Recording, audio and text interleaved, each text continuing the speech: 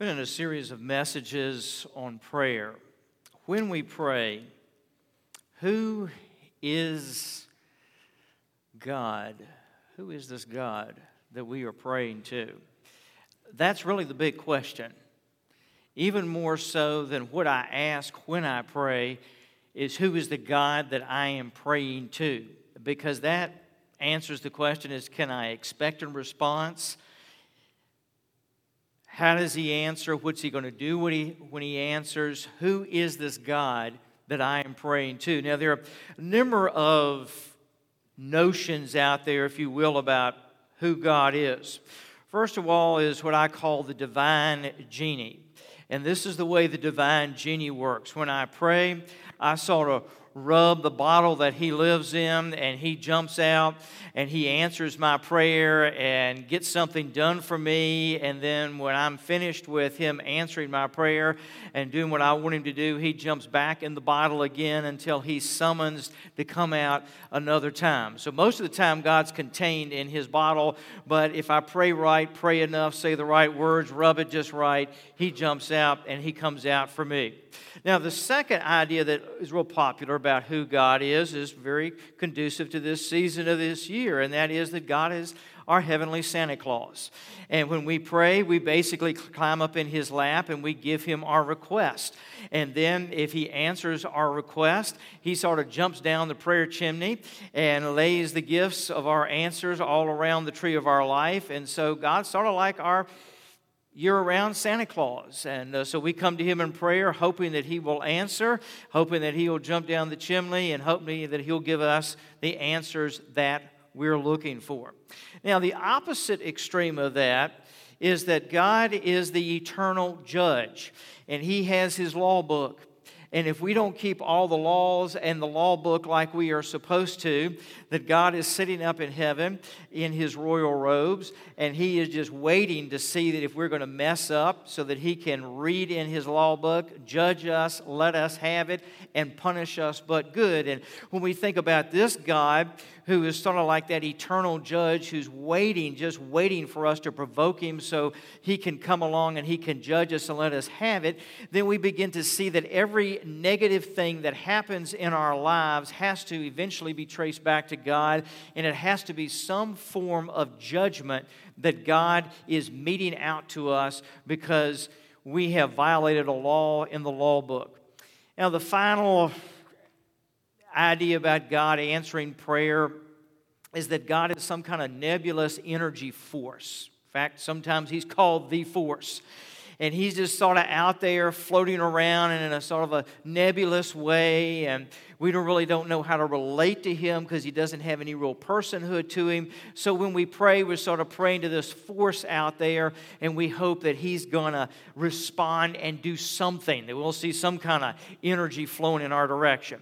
Now, the problem with the energy force God and the law book God and Santa Claus God and Genie God is that none of them exist.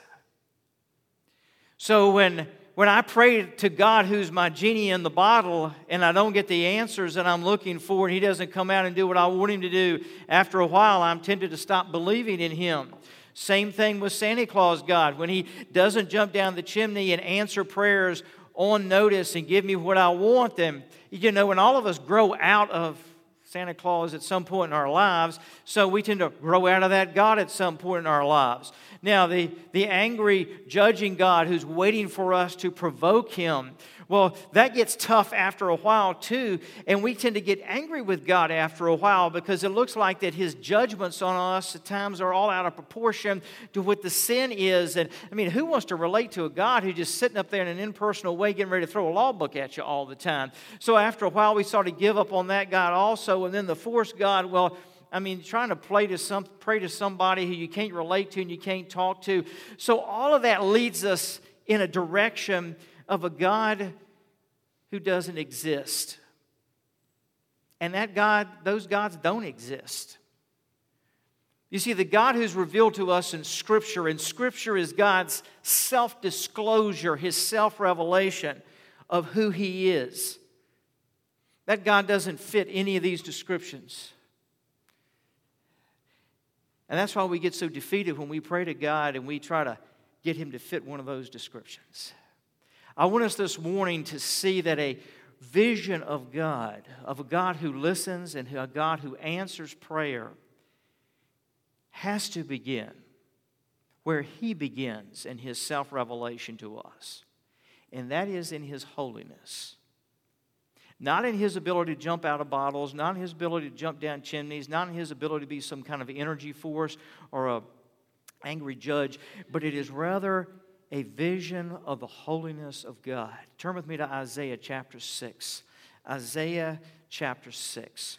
And as you are turning there, or if you've got your Bible on your phone, as you're turning your Bibles on this morning, Isaiah chapter 6, allow me to give you the background. Israel rose to its golden age during the reigns of David and his son Solomon.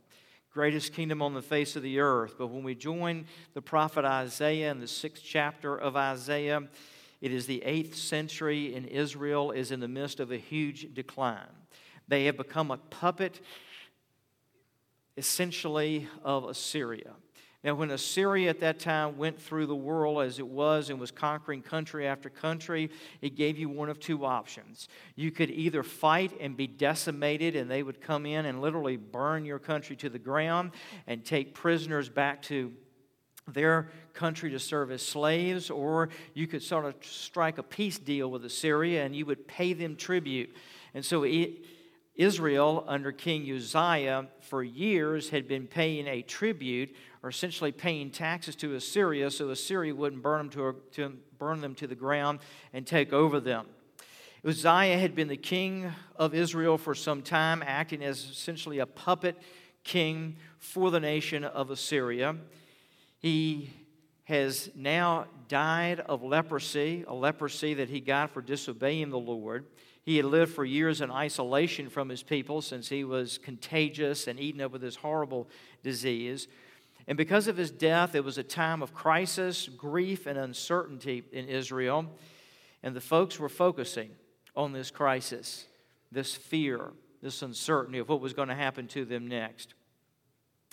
Isaiah is called as God's prophet in the midst of all of this. It's the year 740 BC when Uzziah dies, and God calls Isaiah. Isaiah's name means Yahweh's salvation, or God's salvation. Isaiah is married. He has 2 sons. He enjoyed access to the royal courtroom, and the death and the darkness that surrounds the death of Uzziah is symptomatic or speaks of the darkness that is surrounding the nation of Israel at this time. And it is in the midst of this uncertainty, this darkness, that God speaks to Isaiah and calls him as his prophet. Let's join the story, Isaiah chapter 6 and verse 1.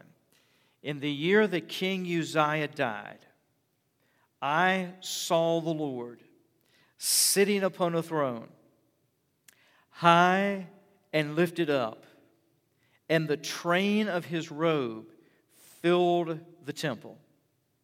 Above him stood the seraphim. Each had 6 wings.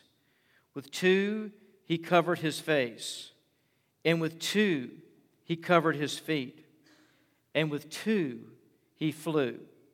And one called to another and said, Holy, holy, holy is the Lord of hosts.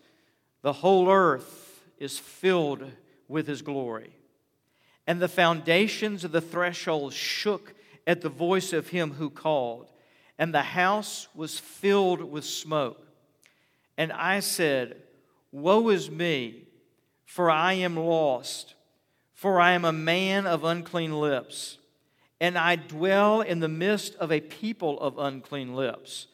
For my eyes have seen the King, the Lord of hosts. Then one of the seraphim flew to me, having in his hand a burning coal that he had taken with tongs from the altar.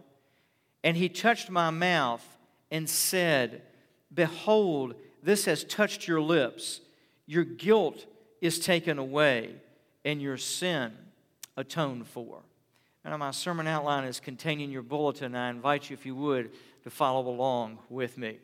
Prayer begins with recognizing the holiness of God, our sinfulness, and submitting to His cleansing. Notice that we must recognize and experience His holiness. That's what happens with Isaiah here. Verse 1. Isaiah says, in the year that King Uzziah died, I saw the Lord. The word translated saw there in the Hebrew means I gazed upon the Lord. In other words, I didn't give the Lord just a drive-by experience. I was in the presence of God, and I just gazed upon the presence of God. I was fixated on the presence of God. He was the only focus that I had. I saw Him. I looked upon Him. I gazed at Him. I locked in on Him. I saw who? He says, I saw the Lord. The term Lord there is the Hebrew name for God, Adonai. It is a title of respect. It was a title of majesty. And it also meant master. What Isaiah says is that I went into that vision of seeing God, and I looked upon Him, and I saw the one who is majestic, and I saw the one who is my master. I looked upon Him, and in looking upon Him and who He is and what He is, He controls my life. He is my owner. He is my master. How did He see Him? He says, I saw Him high and lifted up. He was above everything else. He says the train of His robe filled the temple. Now, there are some significant symbolic concepts in that term. His train filled the temple. In the ancient world at that time, the monarchs would wear these great big robes, and their trains that were behind them spoke of their power and their authority. The bigger the train that you had, the larger was your authority, and the larger was your kingdom. The idea of His train filling the temple is, first of all, the idea that the authority of God fills the earth. That there is no authority ultimately but His authority. The second idea of this train filling the temple was that the high priest of Israel would wear a robe when he would go into the presence of God. And God is saying, I am your high priest as you relate to me. Notice what it says about this train, that it does what? It fills the temple. In other words, as God moves through this temple, His entire being is filling the temple, so there's not room for anything else to be in the temple but God. And Isaiah is saying, as I gaze upon the Lord, what I realize is that He is the one that I relate to. He is the one who is King of kings and Lord of lords. And He is the one that fills everything. Nothing else and no one else can even compete with Him. He fills the whole place up. There's not room for anything else. The train of His robe filled the temple. Now notice verse 2. It says that there were seraphims there. Above Him stood the seraphim. Notice how they are described. Each has 6 wings. With 2 they cover their face. With 2 they cover their feet. And with 2 they flew. Now, in the passage that I opened the service with today from Revelation chapter 4, we see the seraphim there in the presence of God, essentially doing the same thing. Who and what are the seraphim? They are 6 winged creatures who appear to us in Scripture as always being in the presence of God. They burn constantly in the presence of God. Do you remember back when Moses was walking through the desert and he encountered the burning bush? And he said the bush was burning, but it was not consumed.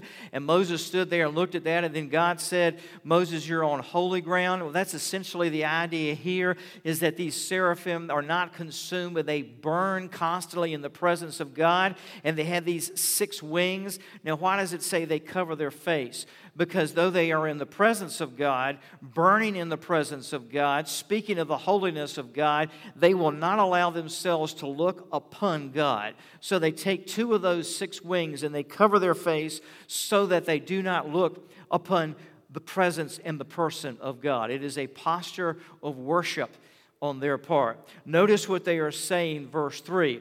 Holy, holy, holy is the Lord of hosts. Now again, we saw that in the passage that I read to open this service in the book of Revelation. Always you see this repeated in Scripture in the presence of God, whether it's the seraphim or the angels or whatever, they are saying holy, and they are saying it 3 times over. Holy, holy, holy is the Lord God Almighty. Now, why do they repeat the term holy, holy, holy? Because in Jewish writing, if you said something 3 times over, you were putting all the emphasis on it you could possibly put. It was a sense of intensity. And so what they are saying as they look upon God is, you are holy, you are holy, you are holy. We're just trying to emphasize it over and over and over again. This is an intense environment of worship that we are in. And they are saying that as sort of a spontaneous, uncontrollable way of worshiping God. Because as they're in His presence, what they're doing is they are reflecting back what these seraphim are seeing and experiencing. So as these seraphim are in the presence of God, they cannot control themselves but to say, holy, holy, holy is the Lord God Almighty. Folks, when you and I step into that place of worship, we begin to respond to God as He is. And there is a spontaneity about that worship. It's not something that we can control and we can handle. We are just beginning to respond as only we can respond to the presence of God. God, you are holy, you are holy, you are holy. You know, I've heard all the songs and everything else about when we get to heaven, we're going to walk on streets of gold and we're going to greet relatives and all that kind of good stuff. And it sounds nice and it's wonderful. It's not biblical, but it sounds nice and wonderful. When we get into the presence of God, when we die, the first thing we're going to do is fall on our face before Him. And we're not going to be asking, where is Mama and Uncle Joe? We're going to be looking at Him and saying, you are holy, you are holy, you are holy. Our worship is just going to be spontaneous. You are so holy, God. Now, what does it mean for Him to be holy? First of all, the holiness of God speaks of His unapproachable brightness. Even though the seraphim are burning, one of the reasons they can't look upon Him is because of His brightness. You remember when Jesus was transfigured?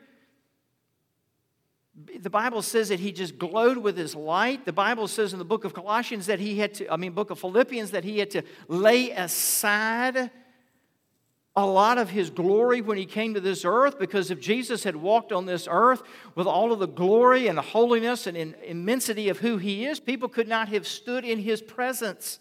It would have blinded them. So the idea of the holiness of God is, first of all, the unapproachable brightness of God. Second, the idea of the holiness of God is His separateness. He's totally distinct from you and I. He's totally distinct from us. Listen, I don't need God to be just like me. I do not need God to be so weak and puny that I can manipulate Him. I need God different from me. Does that make me feel at times uncomfortable? You better believe it. He is holy. He is distinct, separate from us in who He is. There's the sense of the holiness of God, of being in awe of Him.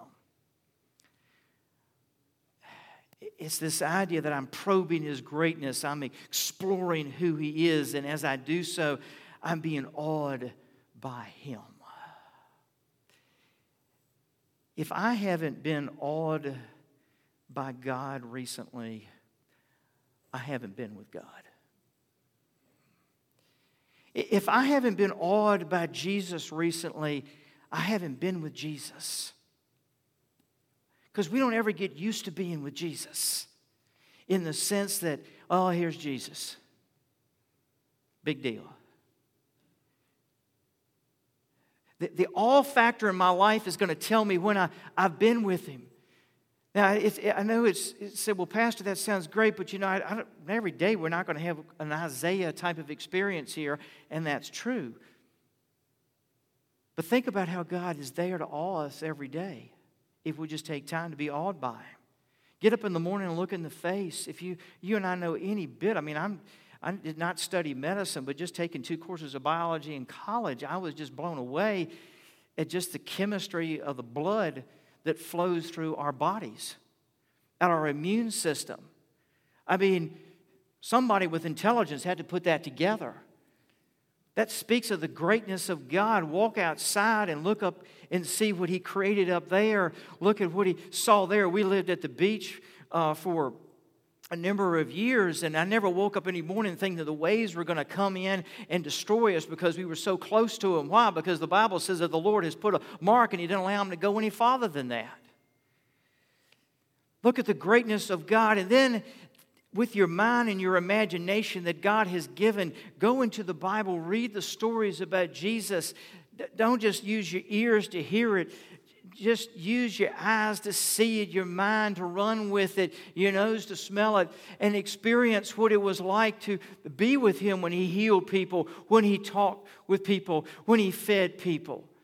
Use your mind and your imagination to go to the cross and stand there and listen to the silence, the quiet silence of blood splashing on the rock as it comes out of His hands, and realize that He's doing that for you. That is love. Go to the tomb in your mind and imagine yourself there on Easter Sunday morning. Imagine the ground moving underneath you and an earthquake happening and a stone rolling away. And imagine what He looked like when He walked out of that tomb alive. See, that's the awesomeness of who He is. Verse 3, He says, "Holy, holy, holy is the Lord of hosts." The word Lord there is the name for God. We're not exactly sure how it's pronounced. We think it's either Yahweh or Jehovah, but it's the name that was given to us. For God says, I want to be your friend. I want to be in relationship to you. So I'm going to give you my name so you can know me. You can know how to call on me. But it's the Lord of hosts. The word host there means to mass an army. God is saying, I want to have a relationship with you. I want to be your friend, but I want you to understand who I am. Isaiah, I am the Lord of hosts. I've got a vast army of hundreds of thousands of angels behind me. I will be your friend, but I will be your friend as the Lord of hosts. Verse 3, notice the seraphim, what they say, the whole earth is filled with His glory. The idea of the glory of God is that God is heavy with His holiness. He is heavy with His mercy. We saw last week that the mercy of God means that He is building us. He is heavy with His work, His architectural plan to build our lives. He is heavy with His faithfulness, and He is heavy with His grace. That is His love in action. Now, Isaiah moves on, verse 4, he says, the foundation of the thresholds of this heavenly temple did what? They shook at the voice of Him who called, and the house was filled with smoke. In the Old Testament, shaking and smoke are often signs of the presence of the Lord. What was God saying? This temple is shaking. It's filled with smoke. Because God is here. Because God is at work. Pardon my English, but ain't nobody sleeping when the presence of God shows up. When the place starts to shake with the presence of the Lord. Notice what He says next. It was shaking and it was smoking at the voice of Him who called. At the voice of Him who called. I want you to take the word called there and put a circle around it. It's a fascinating Hebrew word. It means to accost somebody by name. Accost somebody by name. When you use this verb call in that day, what you got a picture of is that you went up to somebody and you started calling their name over and over and over again, and you were essentially demanding that they stop everything they were doing and listen to what you had to say to them. You weren't going to stop calling their name till they stopped and listened to what you had to say. So when it says here that it shook at the voice of him who called, what Isaiah is saying is, I was in the presence of God, and God just started saying, Isaiah, Isaiah, Isaiah, Isaiah. It was filling his eyes, it was filling his ears, it was filling his life. Isaiah couldn't get away from it. God just kept calling out to him, Isaiah, Isaiah, Isaiah. Why is that so significant? Because when God filled Isaiah's head and mind and ears and body and all that he was with that call, Isaiah wasn't listening anymore and crying anymore and worrying anymore about what was going on around him with the king dying, because he was now hearing from the king. And he knew because the king was calling on his name, he didn't need to freak out about a king who had died. God was reaching down inside this man and saying, Isaiah, I'm going to use you, and I'm going to give you a message about how I'm going to use you. But Isaiah, I want you to know my voice. I want you to hear me. And folks, when we get into the presence of God, sooner or later the Lord is going to begin to call our name. And when God begins to speak to you, God begins to call your name, and he'll do it over and over and over again. You can't even run from it. Now notice what happens with Isaiah. He says, verse 5, woe is me, for I am lost. I am lost. The word there means to be brought to silence. I don't need to make God into a God I feel comfortable with. I need to be cleansed so I can feel comfortable with him. And that's what's happening here. We don't change God in his presence. He changes us in his presence. You see, prayer is not about me trying to change God's mind. Prayer is about me getting my mind in alignment with God's mind and what he's doing. And that is what happens here with Isaiah. He says, I'm lost. I've been brought to silence. In other words, Isaiah says, I can't say anything in the presence of the Lord. Now notice what God does, verse 6. Then one of the seraphim flew to me, having in his hand a burning coal that he had taken with tongs from the altar, and he touched my mouth and said, behold, this has touched your lips. Your guilt is taken away, and your sin is atoned for.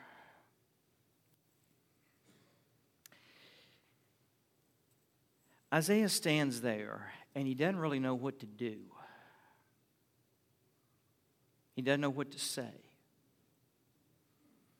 And the angel goes over to the altar, and again, he's using the symbolism from the Old Testament, the burning in the altar. They had two altars. One was one of burning incense, and the other was the altar of burnt offering.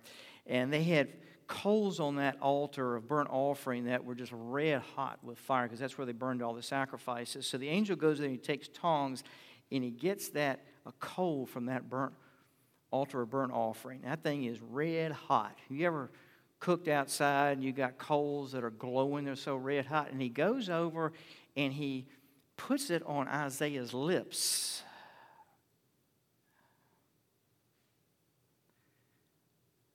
Can you imagine what that felt like?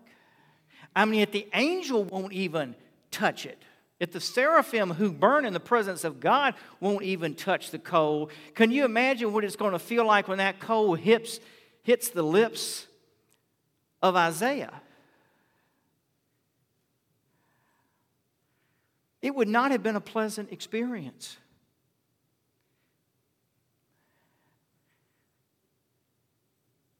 What is God doing? He's cleaning up Isaiah. He's cleansing Isaiah. Jesus said that, verse 6, Isaiah says, I'm a man of unclean lips. Jesus says, what comes out of a man's mouth is what corrupts him. I can guarantee you, if you and I look at the places that we foul up and we sin in life, 95% of it can be traced back to what comes out of our mouth. We all need cleansing at the mouth. And God's cleansing process is often very painful. Notice it says, verse 7, he says your guilt, the word he translated there means crookedness or perversion. Your perversion is being cleansed, and your sin is taken away. And the word sin there means things that are offensive to God. Not things that were offensive to Isaiah, but what's offensive to God, because you see, folks, all of us have got stuff in our life that isn't offensive to us, but it is offensive to God. And he says it's atoned for. The word there means to pay a ransom, but it is the idea of purging. To purge it, to get rid of it completely, to get rid of the stain of it completely, the smell of it completely. When I was a boy growing up, we had a fenced-in backyard. In our fenced-in backyard was where I played a lot of the time. It was also, we had a little dog growing up named Heidi, a little Dachshund, black Dachshund. Had her for 14 years. And that was Heidi's bathroom. My playground in the backyard, I shared with our dog, who used it as her bathroom. Now, often when I went out there and played as a boy, I got all wrapped up in playing and I forgot that it was the dog's bathroom. Now, in those days, they only had really one brand of tennis shoe. They were called Converse. And y'all remember Converse? They're making a comeback. I just love to go to shoe stores and see Converse out there for sale because it just takes me back to my childhood. I never thought Converse was going to come back. We're just making the comeback. And they were always either white or they were blue. You could only get them in two colors. Now, there was an aspect of Converse that if you picked up a Converse tennis shoe and turned it on the back, there were all kinds of grooves in there. I guess they were for the purpose of traction. So I had my Converse tennis shoes on and had all them grooves in it. And I'm out in the backyard having a lot of fun playing and forgetting that that's the dog's bathroom. And you know where the story leads. I stepped in it. Now, this is what I discovered when I would step in it. First of all, it was messy on my shoes and messed my shoes up, so they didn't look nice and clean.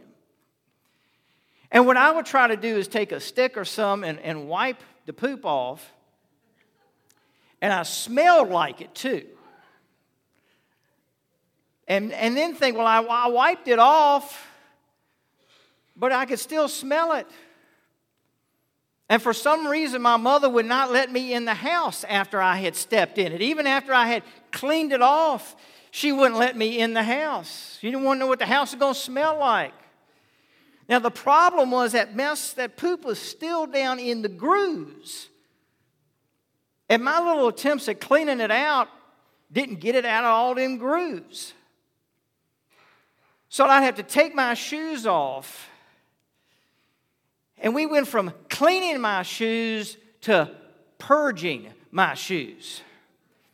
Now, when the purging started, it meant that sometimes you get a toothbrush out and go to work on them grooves. Often it meant it went into the wash machine and it went around. And I mean, that poor pair of tennis shoes got a work over. If the tennis shoes had had a voice, that had been saying, ow, oh, please stop this. But that was the only way it was going to get that stuff off. It had to be a purging. My little cleaning wasn't getting it done. It had to be a purging. When we come into the presence of God and stand in the holiness of God, all of us have stepped in it. Okay, all of us have stepped in it. I don't care how religious we think we are. We done all stepped in it. And we smell in the presence of the Lord. Now, we may have gotten used to the smell, but God hadn't gotten used to the smell. And God doesn't say, come on into my presence with your sin and smell up heaven, smell up my presence, and I'm not going to pay any attention to it. God says, that stuff's in your life. And we say, Lord, I cleaned it up. I went to church today. I prayed. In fact, Lord, it's been Christmas. I pulled more church time in the last month than I do in a whole year. God says to us, I understand that. But the sin is still in the grooves.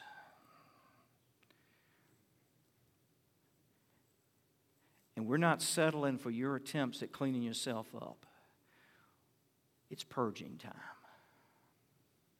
In my holy presence, I'm going to purge you. And purging is tough stuff. Because in purging, God says that sin, that habit, that place of disobedience that's down in there has got to come out. And you can Febreze it as much as you want, but Febreze is going to wear off sooner or later and the smell is going to come back. You see, folks, the reason we fall into the same sin over and over and over again is because we do a little surface cleanup job. We don't get purged. So the sin's never really out of us. It's just been cleaned up a little bit. And when I go into the holy presence of Almighty God, He says, I'm going to purge you. I'm going to reach into your life, into the grooves of your life, and I'm going to point out where the sin is, where the disobedience is, the habit, some things only you know about. And I am going to begin to purge you. And it is painful, and it hurts.